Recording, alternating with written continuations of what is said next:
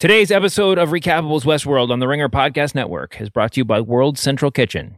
Their relief team is working across America to safely distribute individually packaged fresh meals in communities that need support.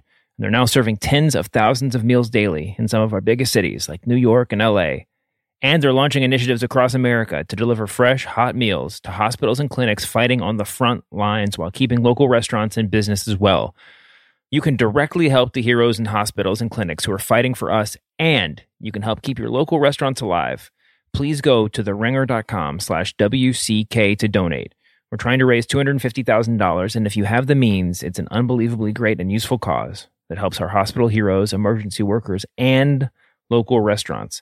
Please, give whatever you can. The money goes directly to World Central Kitchen, and it's a charitable donation. Once again, that's theringer.com/WCK.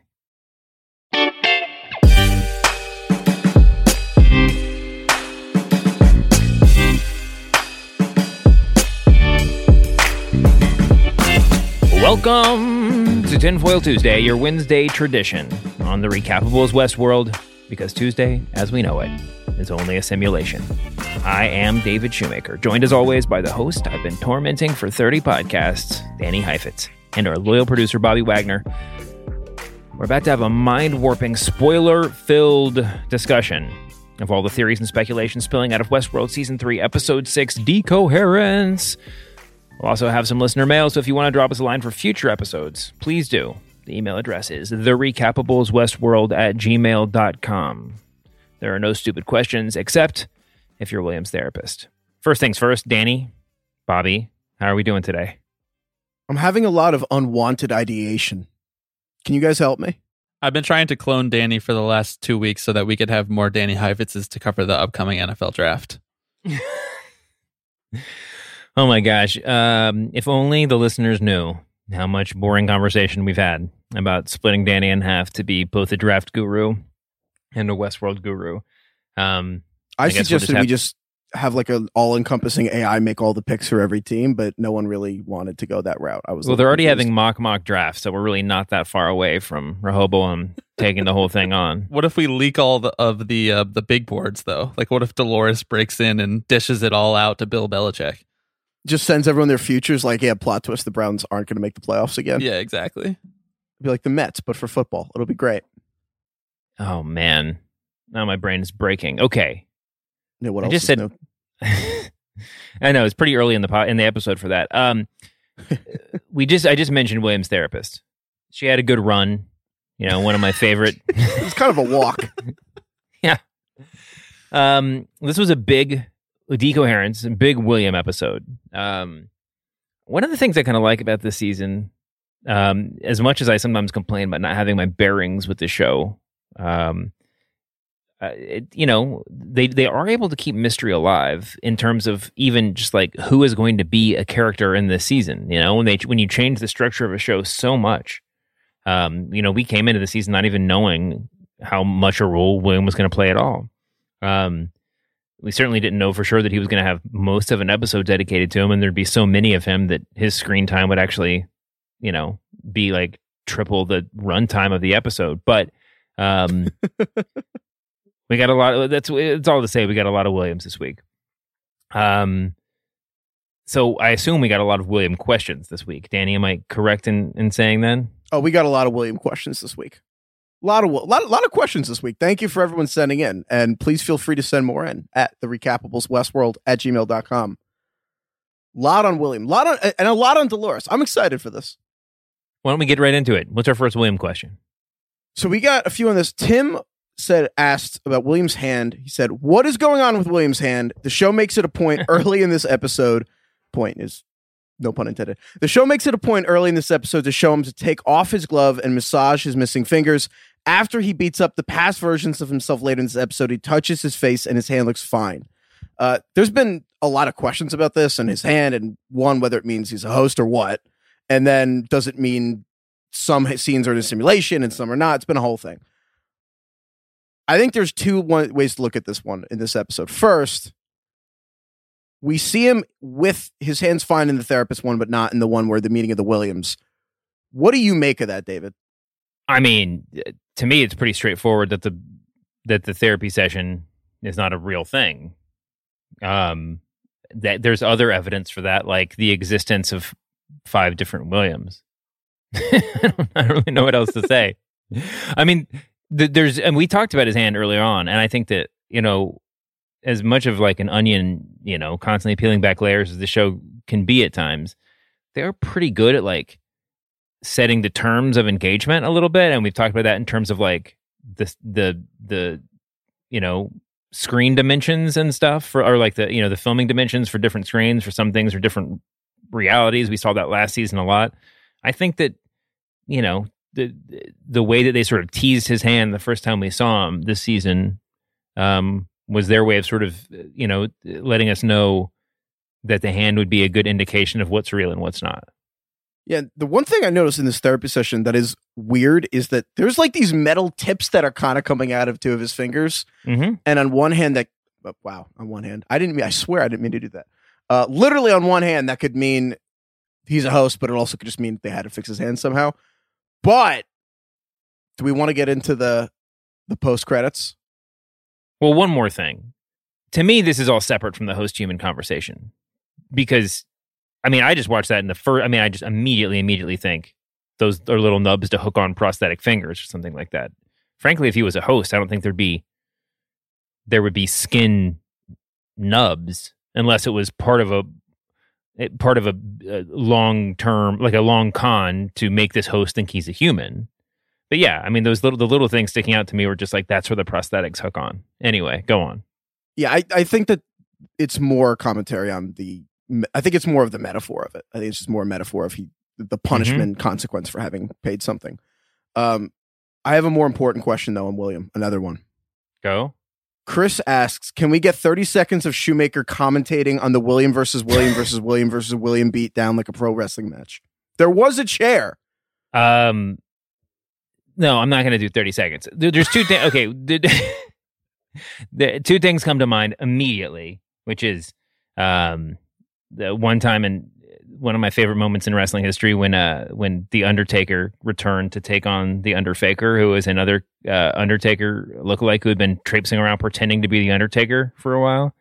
And the announcer was just like, wait, it's Undertaker versus Undertaker? Is it like processing it in real time, even though it was the most obvious thing that had ever happened and no one actually thought this other guy. Anyway, moving on. I think the appropriate reference here is the great Jim Ross. One of his most famous lines when McFoley was getting beat down was, my God, that man has a family. And it'd probably be Jim Ross yelling like, my God, that man has a family. Well, he used to have a family, but then his wife committed suicide and he murdered his daughter. And his son committed suicide also by drugs. What did James Dello say? Don't bring up the family because you know what happened to them. Yeah, it's tough. For the record, when you said you wouldn't do 30 seconds, that was definitely like 50. But I would not of like an impression. All right, well, that's beautiful. Thank you to Chris for that one. We also got a question from Jason. We have a few questions on this. The William blood prick. So there's been a lot of questions about in episode 4. Yeah, explain this to me because I don't even know what's going on with it. All right, so let's see if we can break this down. First of all, Jason's question: if Scottish Martin sent Bernard to the center where William is, why did Charlotte have to track him via his blood? It's a good question. So let's just rewind for a second here. Please. Charlotte in episode 4 pricks William's neck with like some blood and then sends him off to this private mental institution. We don't really know why. And then we see in Genre, the next episode, we see that Connells, who again is Dolores, hands Bernard an iPad and said, this is where Sirach keeps them, the ones that don't belong. And on the iPad is the Inner Journey Recovery Center, which we know just from seeing a sign on the door, that's where William is. So we kind of, if you just happen to see that on the iPad, because it wasn't really in hidden view, you could have pieced together, okay, so Bernard and Stubbs are going to be heading to that place where William is. Right. So, okay, so that makes sense. So there's some blood thing that Charlotte's going to be doing. It must have been related to whatever William's in the center. That's why she needed his blood for something. And we already saw that blood is relevant for biometrics or whatever based on the bank robbery thing they did at the Apple Store. So in this episode, there are these 2 techs and they give him that dental implant and they take some of his blood and it says unknown protein source. And we're like, okay, well, whatever this was for, this is what they needed his blood for. This is whatever Dolores wanted.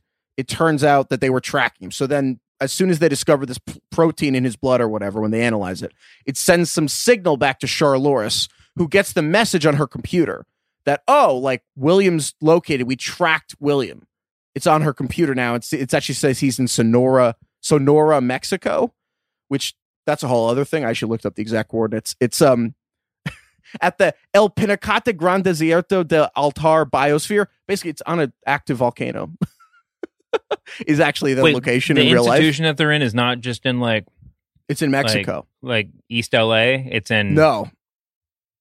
It is in Sonora, Mexico, specifically at a site of like... It is called the Elegant Crater. So that's a whole thing. But the larger point and the weird part of this is the only part of this whole thing that's black and white is, oh, they took this thing out of his blood, and then immediately Charlotte gets a notification, and she's like, okay. She calls it a tracker, and she's like, all right, now we know where William is. But that doesn't make sense because Dolores already gave Bernard that information with the location.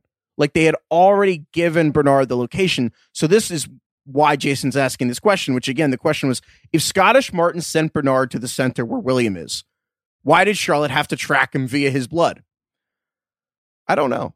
I honestly, this is a great question, and the only thing that even makes sense to me is that there's some timeline stuff here. Or there was another reason that Charlotte sent Bernard. First of all, let me just say, I missed the whole blood tracking thing, I think, entirely. It was weird. It said unknown protein detected. No, I saw that, but then what did Charlotte do to indicate that that's what she was using to find him? I thought I just saw her looking on the... I didn't see what button she pushed. Immediately after that, we saw it pop up on her screen that they had found him, that they had located. So if we just take each half on its own terms, the idea was they put something in his blood so that when it was scanned and found, rather than actually have a tracking device of some sort that would be, you would think would be technologically possible if anything else is in his blood. It would have to be in his blood because he's going to get like steam cleaned when he gets to the place. But rather than do that, we just have put something inside of him that's going to set off some low-key alarm at a facility a million miles away. And that was basically just like setting up a Google alert for a word that you made up. So like if anybody searches it, you will know 100% that like they have found the thing that you set up. Wow, Google alert. That's exactly what they did. They set up a Google alert. So that's half one. Half two is, before any of that happened, Charlotte directed Bernard to go there. Yeah. Which is weird. How did they know where to send him why did they need to track William if they already knew where to send him? Well, okay, the only answer that makes sense to me is they sent him there for another reason. Like there's someone else there they needed to find. There's something there they needed to find. And again, the question is like, maybe she didn't know he was there, right? And that she ends up there. But again, she seems to have sent him there. Right. That's there's no reason. None of it makes, even the hypothetical plan doesn't make any sense unless she knew where he was going to end up. Yes. So why the blood tracking? Maybe the blood thing was to indicate something else. Maybe it was just to indicate that he had his blood taken. Yeah, maybe she was just concerned about him. Just concerned about his cholesterol. Or maybe they knew they were on deadline when that happened because they were about to find out he was a host. That's entirely possible. And then the game would be lost. We're going to come back to that. I have a feeling at the end of the episode. We're going to wrap around. Next question. Another one. This is just another note I wanted to mention. No one mentioned this specifically, but William's childhood bedroom, while we're on William, he's reading this book. I did not look at this at all, but I'm so excited we're talking about it. So the book is actually made up. It seems that they've pulled some... They're past the point of putting book Easter eggs into the show, and they actually seem to have made up their own book with its own page. But one of the things in the book, in the page he's reading, is Sir William Rowan. And there's actually a real Sir William Rowan Hamilton, who is a scientist in Dublin in the 19th century who made a number of crucial discoveries in all the fields of science that the show's kind of dancing around, including the development of optics, dynamics, and algebra, which basically now is he was a forerunner of the field of quantum mechanics, which sounds really complicated, and it is, but basically Rehoboam is a quantum computer. And he made a lot of, early steps in developing the ideas around it. So, for example, just, I mean, we all know quantum mechanics, but in case you need a refresher, if a beam of light hits a coaxial crystal, it doesn't create two separate beams. It creates a cone or a circle. So, or another really interesting discovery he made, and I'm not going to pretend to understand all the science, but an interesting discovery he made basically is that light can be a ray of light can be preserved in reflections if it's at the right angle, like literally a right angle, but also just the right angle.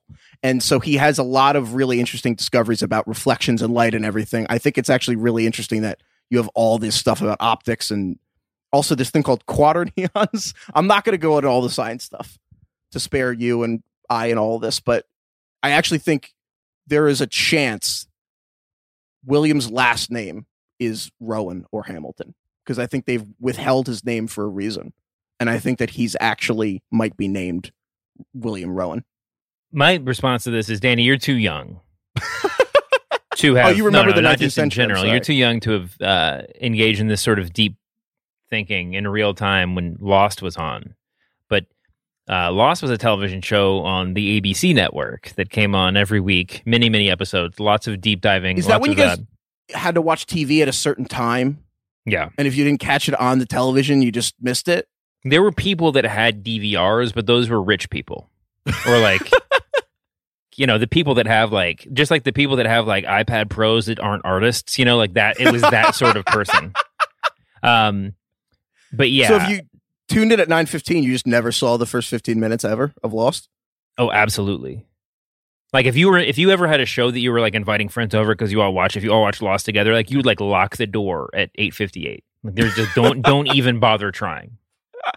But yeah, so they had lots of winks or actually lots of references on the show, and when people got really into it, you would just every week just be like scribbling down authors' names or whatever you could see, the titles of books, and you'd be like, yeah, and then like they would become Amazon bestsellers for 48 hours, this old, out of print physics books and whatever. And then it turned out at the end of the show, without giving anything away, none of them mattered at all.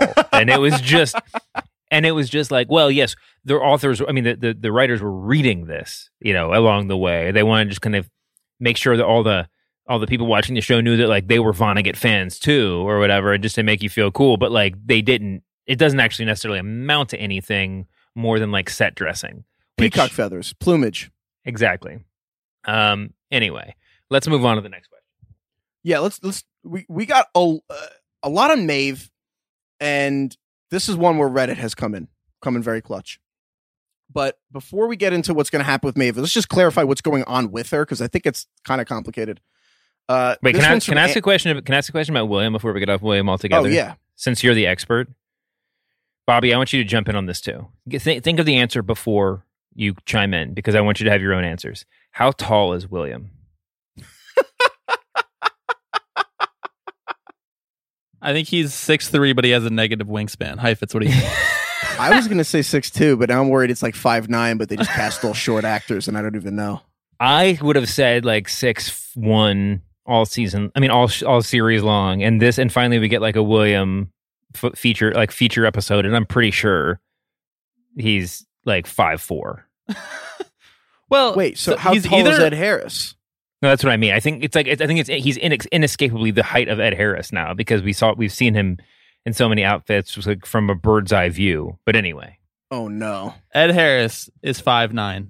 No, also, he's like Tom Cruise. They Tom Cruised us. I do have to point out that one, Val Kilmer's height is trending. That's what Google is telling me right now. And two, Anthony Hopkins, also 5'9". Really makes you think. Anthony Hopkins is 5'9"? Maybe they're supposed to be the same person. That's, you can't rule it out. Damn, my world is shattered. I am cognitive plateauing right now. Now you can spend the rest of the day looking at Getty images for him for Ed Harris at film premieres and stuff, and see him standing next to other people. I just always thought of William as over 6 feet, and now that he's 5'9", I think I might have to just start watching Devs. Well, it doesn't make any sense to me that he would be 5'9". So in the canon of the show, I refuse to believe he's 5'9", because William is either like Napoleon guy and he's like 5'4", or he's like 6'3" and he failed upwards because he's a tall white guy. Like, those are the only two options to me. Dude, if we're being real, like that kid would have looked around and not been like, oh, I got old. He would have been, shit, I'm not going to end up 6 feet tall. Yeah, because that's what you're worried about when you're 11 is like how tall am I going to be 6 feet or not? Am I going to be able to dunk? Yeah. Exactly. Well, 6'3" negative wingspan, and his career petered out because he just didn't have the reach. Are you a kept getting the shot wingspan blocked. truther? I am a wingspan truther. Well, I follow. I'm the basketball producer. It matters more in basketball. Well, we don't know that. I mean, wingspan's pretty important in Westworld. Moving on. Yeah, okay. Well, you started this. Don't give me the moving on. This is your fault. No, moving on to how tall do you think Maeve is? It's got to be, if you're creating everybody from scratch, it's got to be a real decision to make like a short host, right? Like, do you think there's any characters in Westworld that are just like guys who are like 5'2", but there's nothing about them. Like, there's nothing else. There's no reason for them to be short. It's just like the mayor of this town is 5'2". Yeah, like there's everybody a mayor role. Of the town. All right, I'm going to read Andy's question. Can you explain why Maeve had to keep going back to Warworld? Didn't she die next to the barrels of the white liquid a few episodes ago? Who keeps repairing her? Is Warworld still operating as a normal park? The whole Maeve story arc confuses me. Yes. Yeah, if you're actually just kind of dipping, if you're not Dipping looking your at like toe in the multiple white timelines, liquid? then yes. Okay, so everything that happened in when she got stabbed by the white liquid in the Yakuza place, that was Maeve in her host body, right? In a newly minted host body. Real host body or original host body or newly minted host body? Printed. We're going to assume that Sirach just printed her a new Her model. original body is still in Westworld because they pulled the control unit out of it, right? We found that's what we saw in the first or the second episode, whatever. They found it, the empty, someone had clawed it out of the back of the head. Okay, so that was a real Maeve. All of Maeve's times at Warworld or in conversation with Sirach have been in a simulation that doesn't actually exist, so there's no body necessary. It's just her control unit in a CPU talking to, I guess Sirach's kind of metaphysical form, but like in a world that doesn't exist either, correct? Yeah, it's like when she's in Warworld, she's playing Call of Duty, and when was with Dolores and all that, she was actually in like the real world, like she was chilling. So now, whether that's also simulation's a whole other thing. And why she has to go back to Warworld ad nauseum. So why World? I cannot say Warworld. It's like messing me up every time. Warworld. Oh my goodness. It's the new Rehoboam. Why it's Warworld specifically, we have no idea. But Sirach is the one who keeps pulling her in and out of the simulations because he wants her to help him stop Dolores.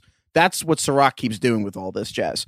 Why it's Warworld specifically, I think that it's a decision on behalf of the showrunners, Jonathan Nolan and Lisa Joy, to one, just provide an awesome set piece, two, draw a direct comparison between Sirach and fascism, and three, I think it's just those two things.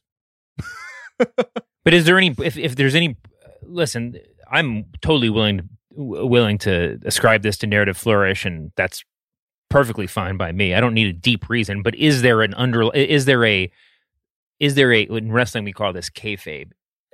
What? Sort of taking everything at its storyline face value. If we assume that everything is real, is there a reason why Sirach has to insert her into the Westworld cosmos via Warworld? Oh, honestly, I have no clue why it would have to be Warworld. I really don't know if there's a specific reason. It seems that he would have wanted to put her in some kind of simulation just to talk to Dolores. I don't know. He built the Warworld simulation to kind of keep her in a loop to try to figure out what she knew. That was episode 2. But then this episode, when she goes back in to make her Super Friends team, I guess she enters there because that's what he already has in his he's created that for his simulation. Yeah, that's the fishbowl. It's like you bought the SpongeBob thing for your little fishbowl, like the pineapple, and now it's in there, and then you have it, and then you're like, all right, well, this is all I have. I guess I have to use this thing now. So they just start that, and then they carry, instead of waiting till they got to the Delos HQ, they just like put her in the fishbowl, and then ran like Bill Murray and What About Bob. They like put the fishbowl in a jar around their neck and ran to Delos HQ, and then dumped it into like the Delos HQ. You just pick a Bill Murray movie that was not Groundhog Day? Well, no, he wore a goldfish in a jar around his neck. You said fishbowl. Anyway. I'm going to roll Groundhog Day. Since she literally keeps waking up in the same situation every day, I think it's Groundhog Day. That's the way I feel hosting this podcast. All right, next question. Okay. Major shout out to Heidi Beamer, who, one, has been tracking all of the Rehoboam divergences in a spreadsheet, and she's just an absolute gem, and is just the work ethic is off the charts. Has she been emailing this to us, or she's doing this on Reddit? No, she's been emailing us a spreadsheet with all of the divergences tracking, so we can figure out which is it's immaculate work by Heidi. Heidi Beamer is Heifetz's burner email account. I am Heidi Beamer. He's emailing himself. But I don't remember it. It's like Memento. I'm just, who knows. But anyway, she also just passed along that Reddit has probably figured out Maeve's squad. Is that what the kids are saying in Call of Duty now, Bob? Squad? If you think I play Call of Duty, you don't know me as well as I think you do. Tough. No, but backyard baseball, though. That's for real. But anyway, we think we know who Maeve's squad is going to be because the episode, at the end of it, she's printing someone's body and we don't know who she's looking at. I think we have a really good idea now of who it's going to be. So there is a screen capture when Charlotte's doing the hacking, and then one of Sirach's guys comes in and is like, "I'm gonna tell Mom," and she's like, and then kills him.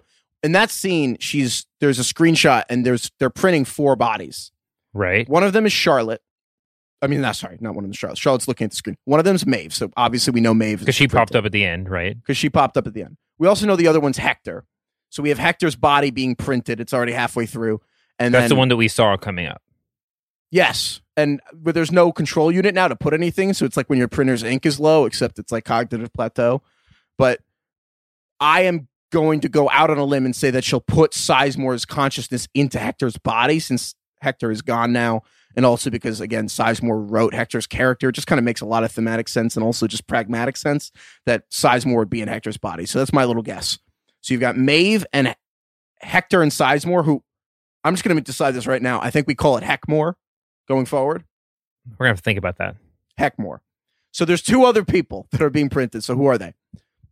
Heidi has posted along. There is a screenshot going all around Reddit. Someone has compared the serial number on one of these 3D printers to Clementine's serial number from a season 1 screenshot. It is the same serial number. So Clementine is coming back. And the serial number is like 9 numbers long. So there's no way it's wrong. So wait, Clementine is one of the 3 people. So when we're looking at this screen, I'm looking at it right now. This is like a one of those like card games, like role playing card games. You like collect card, like you're playing like whatever NFL the card game version or whatever, and you like upgrade the attributes of each of your players. So NFL it's like the card game. No, what is it called? What's the name for like when instead of like a traditional video game, you're just collecting player cards. It's like the Pokemon generation of whatever. Okay, I see what you're saying. But like. So there's like a different card for each of these people. I guess the percentage is like how much of them is printed. Is that what I'm saying at the top? And then, or like to what degree? Percentage. And then, print completion. And then above that is a serial number. What's weird is that Clementine's it has this long serial number that matches a previous serial number, is what you just said. But the first 2 letters in the serial number are CP, which are her initials, which just seems really kind of basic. I guess it's like when you're making like an invoice for a freelance job and you don't want to make it seem like it's the only freelance job you've ever done, so you just make it like 45 digits long to sound like to make it seem like you're a real company. But this is like CP and then a bunch of numbers. You have some experience with that. Never. And a bunch of numbers after that. But then Maeve and Hector, if they're the first 2, they just have HC at the beginning of both there. So it's not just initials. It's just a coincidence that Clementine Pennyfeather's first 2 letters are CP in her serial number. That's such an oddly specific point to pick up on. But yes, I think it's either a coincidence or just the other ones don't have their initials as it. But yes. Okay. And then who's the 4th person? I'm sorry. I got us way off track. It's okay. You enlighten me. When I start invoicing people, I'll remember to make sure it's like 9 digits long. So Maeve is the first one. Hector and Heckmore is number 2. Clementine's 3.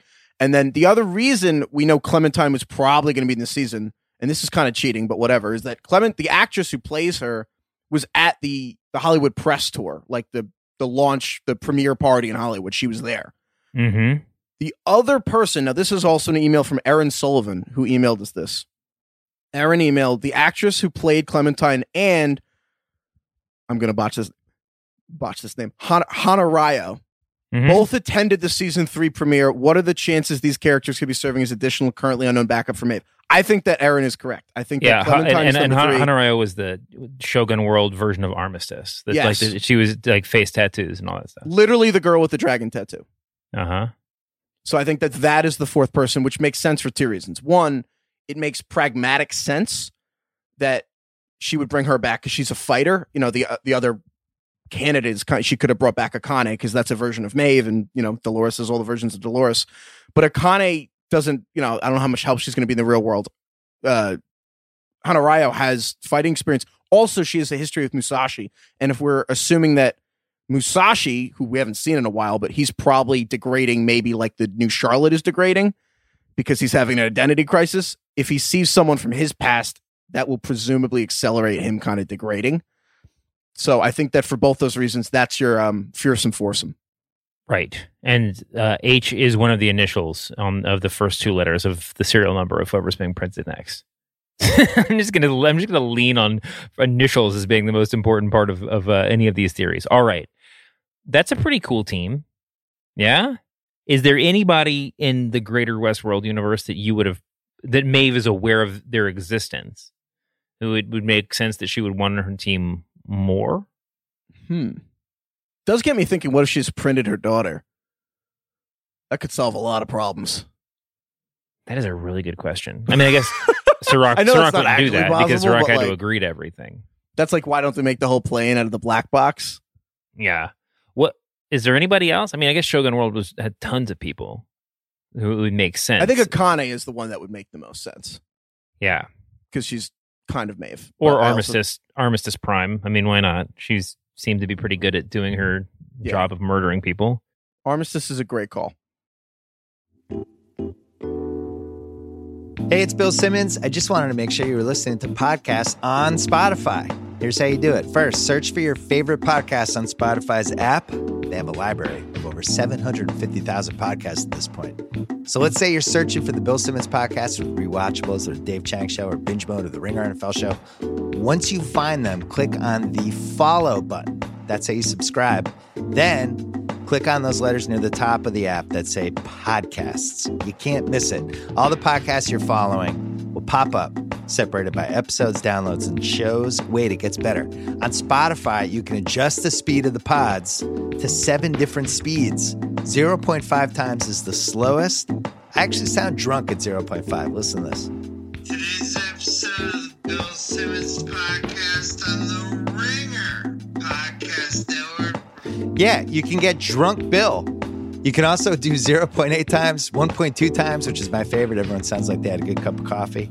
You can do 1.5 times. You can do 2 times. And if you're completely insane, you can do 3 times. Here's what that sounds like. Why would you do that?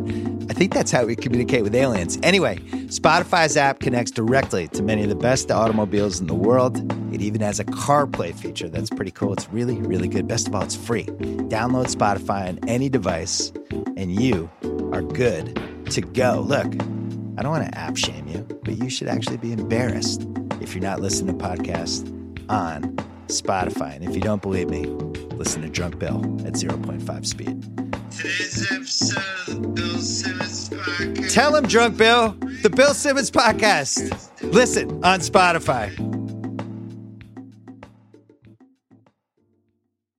We got a lot of questions because I think you, Juliet, and I all agreed on the fact that Char Loris would probably end up teaming with Maeve.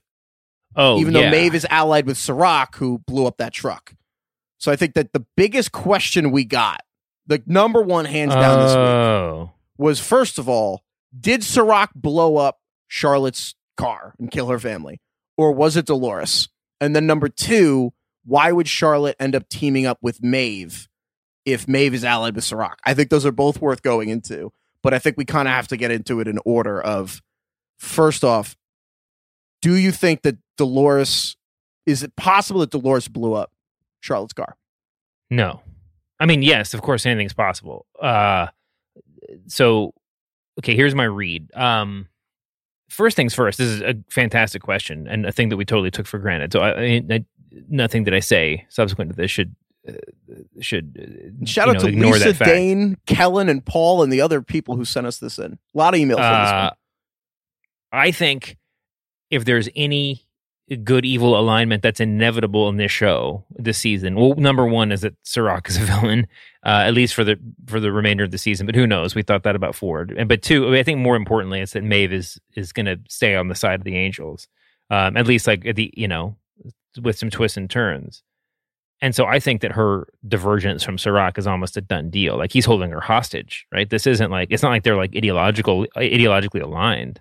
So I don't think that there's necessarily that's such a hard chasm to get across, right? I mean that like Maeve and Charloris could team up, and Dolores and Serac are the ones left out. But anyway, to answer the other question, which is sort of smaller and equally as straightforward in my mind, I don't think blowing up someone's car is not in the Dolores playbook, or at least blowing up a host's car is not in the Dolores playbook. I don't care if she went astray. She'd much rather, kidnap her and bring her to a hotel room that she's rented on the spot and have a deep, have a long conversation with her. So I would think. The main arguments in favor of the Dolores blew up the car are twofold. It's one that Serac's men were like, take her alive. He wants her alive. And then the other one was being that Dolores and Charlotte kind of had, I don't know if falling out, but earlier, and they disagreed about how important her family was. So that Dolores would want Charlotte's family taken out of the picture so that Charlotte can focus. And then also that Serac didn't want to kill Dolores. Now, obviously, Charlotte didn't die, so she is alive. Yeah, okay, but look, let's look at this from a storytelling perspective. Between Dolores and Serac, which one can you imagine next episode saying, hey, I didn't mean to kill you. I was just trying to kill your family. That's something that Serac would say, like with a smirk on his face. Hey, you didn't have to go back there. I thought that you'd be here. I was just trying to get rid of them. Dolores I agree. And also, there's just a simpler one to me. Like, the simplest answer here is just the guy who walks away, like, there's an explosion, and then he, like, talks to someone on the phone, and he walks away. That guy's with Serac earlier in the episode. Like, he's there you go. Straight up with Serac.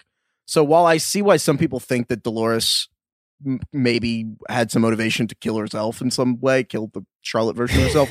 If Dolores has somehow figured out that Serac's men, literally the guy next to Serac 30 minutes earlier, can just be watching this by total happenstance, when Serac has literally threatened her family early in the episode, it's like the Occam's razor thing. It's like, to say that Dolores did this to me is just the ultimate, like, guessing zebras. I think it's giving Occam's razor not enough credit, or too much credit.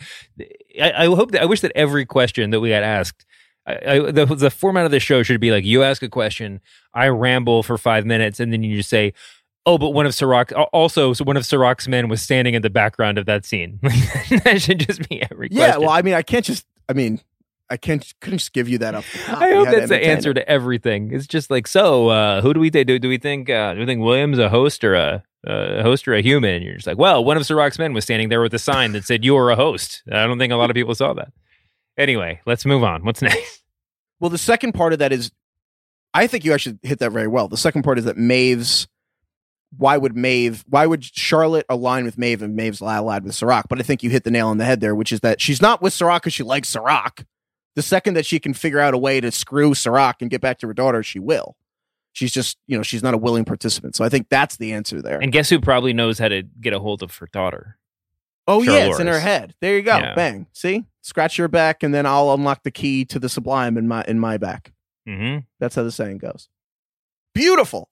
Next up, this one's just from Bo. This is just a logistics question. Is the assumption that the old crusty Pearl is the OG Dolores Pearl control unit, or is it Peter Abernathy or possibly someone else? If I remember correctly, there were 5 pearls in Haloris's bag, and when she was on the boat at the end of season 2, one of which was a different color from the other 4.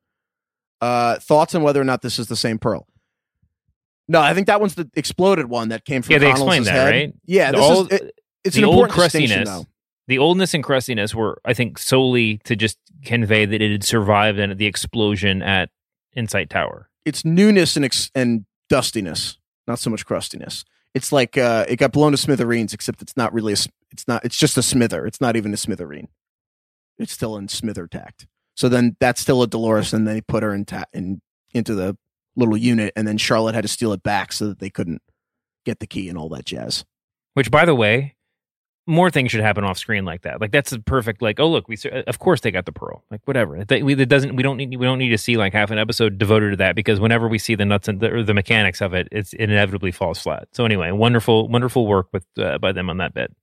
All right. Speaking of the Delori, Justin asked, is there possibly a correlation with Warworld and the last host unit being in Berlin? Ooh. I find it interesting they keep bringing back Warworld into it, and I think there has to be some symbolism into it. That is a good explanation for why Warworld might exist.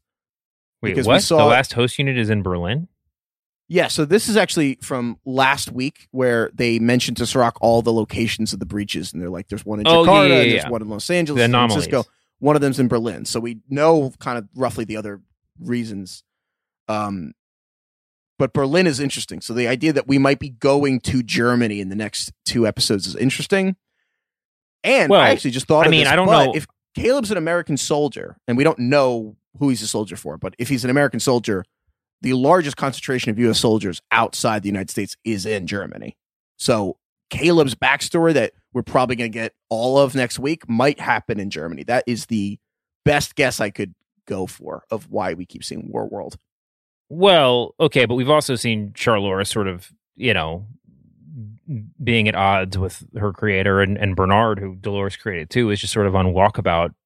If she similarly failed with another, one of her host creations, I mean, I know this is in the future, but Berlin's got relatively cheap rent, a really good art scene. I mean, maybe there's just a host that's out there just like living the life.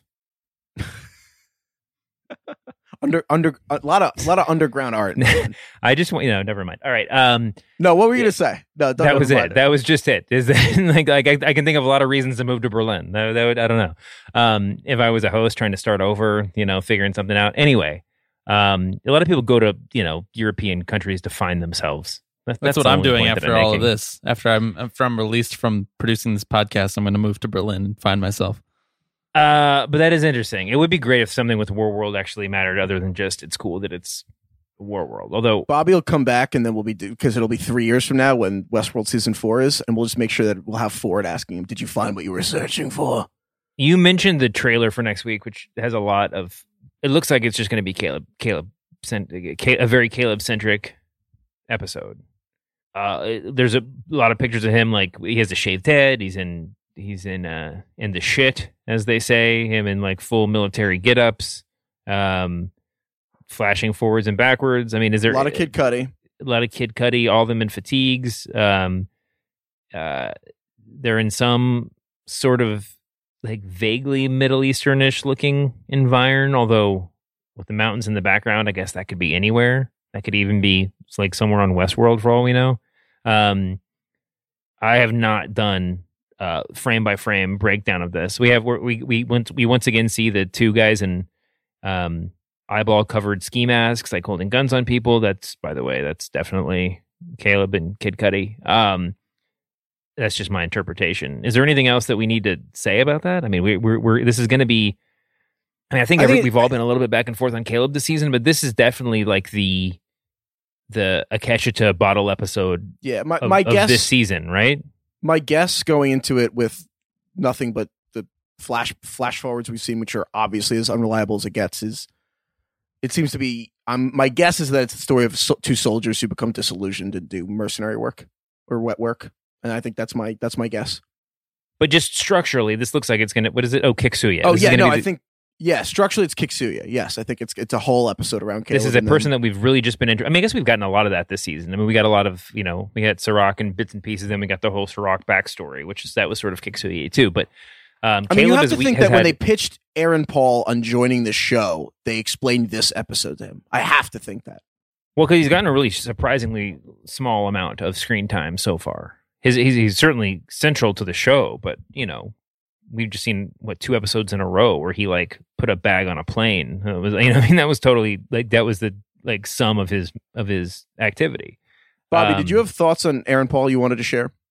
I just want to know how his head got so circular, man. Like with the shaved head, it's so circular. It almost looks like the cutscenes with the Rehoboam. Oh, you think that's meaningful? You think Caleb's Rehoboam? That would be like the real crackpot version of this theory of mine. I think it's just an Aaron Paul thing, man. Jesse Pinkman shaves his head a couple times, and I thought that while watching Breaking Bad. So I don't think it has anything to do with Westworld. Although maybe it does.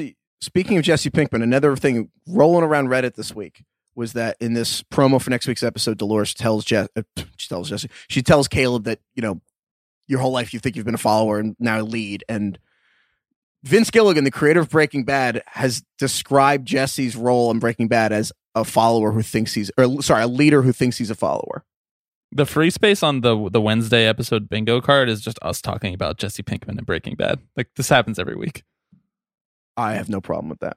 One thing that I guess we should mention about the trailer, since we've already talked about William, is there's a scene, just a flash of a scene about 33 seconds into the Next Week on Westworld where Bernard is looking at a big computer screen with William's player card up there. And it has. I'm surprised they put this in the trailer. It says his genetic abnormalities are listed there and blah, blah, blah. And then there's another toggle box popped up that says status deceased. That could be something else that he popped up, although it seems to have the same registration number. Do you think, is this them just telling us that William is dead and has always been a host? Or is this just a red herring? Or what am I looking at here? Or do we just don't know? I'm torn because, it literally just says William's face. It has William's face next to it with deceased for a full 2 or 3 seconds, to the point where it's so, I'm shocked that it, if that's the definitive proof that he's dead and he's a host, I'm kind of surprised they would put it in. Maybe he's just committing voter fraud. Maybe, he's just on the rolls. All right, next question. We got to get out of here. Hold on. Can I say something really quickly about that? Please. That's a sci-fi trope as old as time itself, man. You put the dude's face on a screen while some coder dude is bringing up pop-ups and everything, and it says he's deceased. That's how you know he's not deceased. That person almost never ends up actually dead. That's a good point. When the computer thinks that he's dead. It's a good point, Bob. And maybe, what was this episode called again? Oh, Decoherence. That's the quantum mechanics.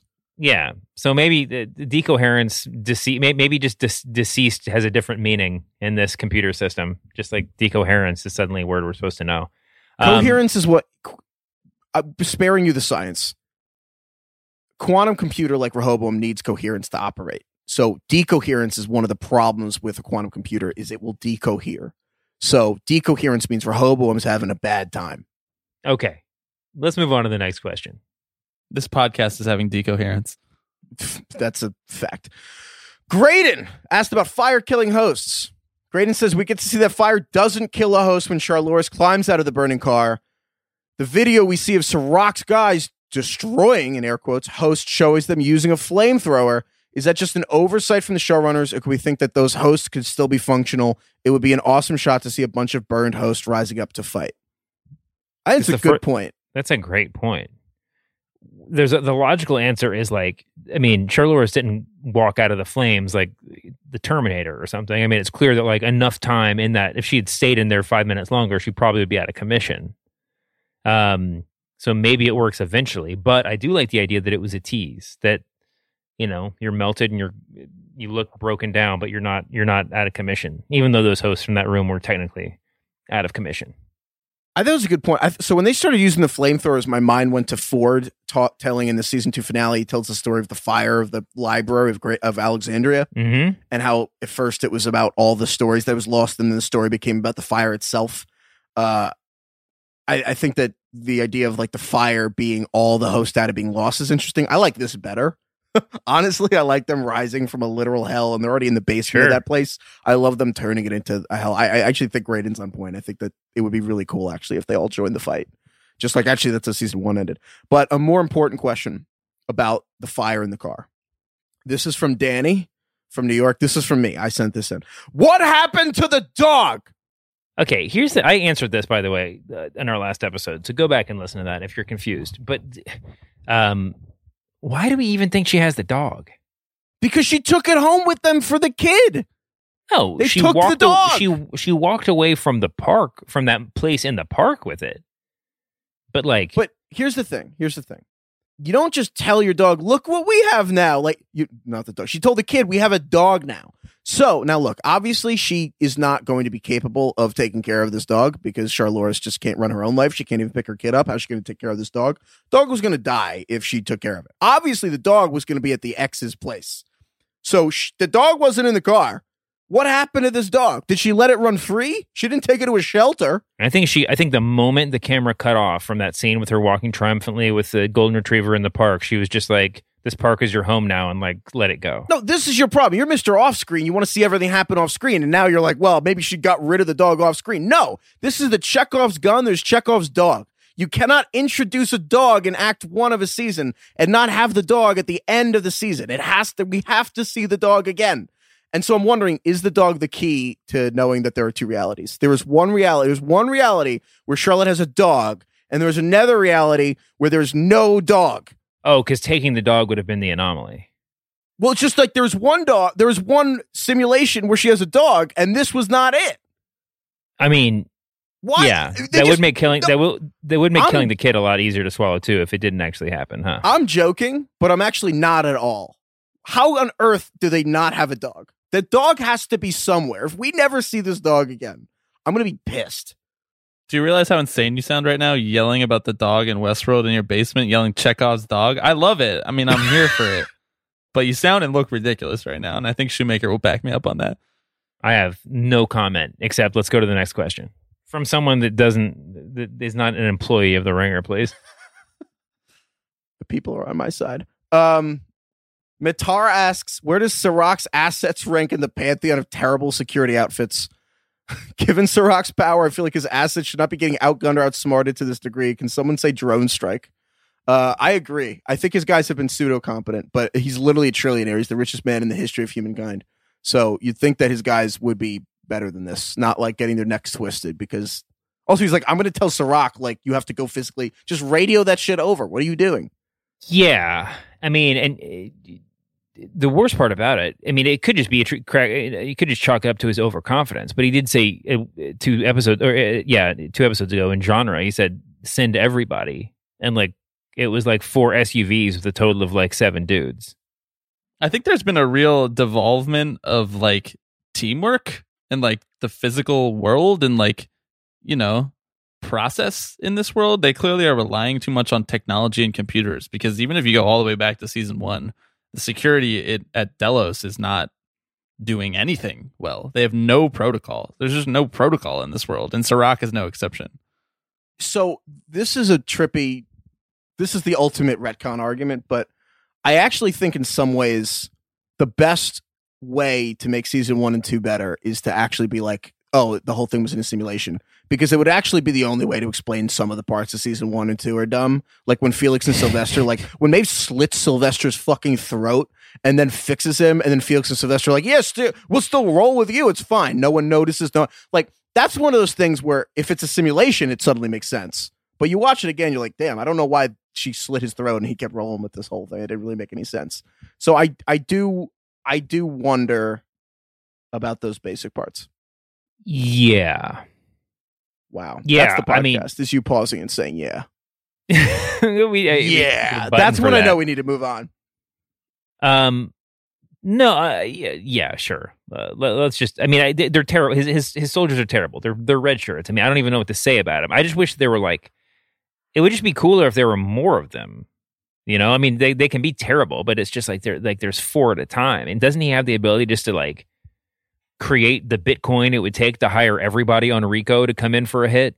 I mean, that like aren't there like a million ways that he could like put together like gigantic drone army that would not take that would be more formidable than what he's doing? That would be more fun if there's just like $100 million hit on Rico. That would be better. Yeah. And the entire that could be the whole season. Them Them just slipping assassination attempts could be the running plot line the whole season. Yeah, these guys are just trying to beat this Rock'em Sock'em robot out. They're just shooting their P90s. It's this like 40-foot robot. And they all stayed there shooting it. Like if one of them had run off, they could have saved the day. If they just killed the thing, wouldn't that have been shocking? Like if they just shot the thing and it died, that would have been absolutely mind-blowing. I still don't understand how we're 3 seasons into a world in which robots are nearly human, more powerful than humans, more significant in society than humans, and none of them have an off switch that the owner. The only off switch that exists is like the the garage door opener that Serac and now Bernard have in their pockets. Like, someone has created this. We've just chosen to not give it to the people that just own the robots. That's kind of weird, right? It's a little weird. There could be more off switches. Matar, you're If right. I was going to buy a custodian robot, the one that we saw in episode 2, that if unleashed had the power to rip me in half, I think I would like to have an on-off switch on my keychain just to be safe. Anyway, let's move on. All right, let's get into nuggets. Eric mentioned that the circle in the like on the wall, there's a painting of a circle in Charlotte's ex's apartment that looks a lot like the art in Serac's office, and they both kind of look like what Charloris carved into her chest. Thought that was intriguing, also a little horrifying, but also obviously it looks like Rehoboam, so that's kind of interesting. Just the circles coming over and over. Nathan, right before he gets blown up, the little kid closes his door and goes to his room. There is a snake looming over his door. You guys gave me a lot of shit when I said that Serac was like the snake in the Garden of Eden, but aha! So I just want to point that out. And then just shout out to William, who mentioned the entropic death of the planet.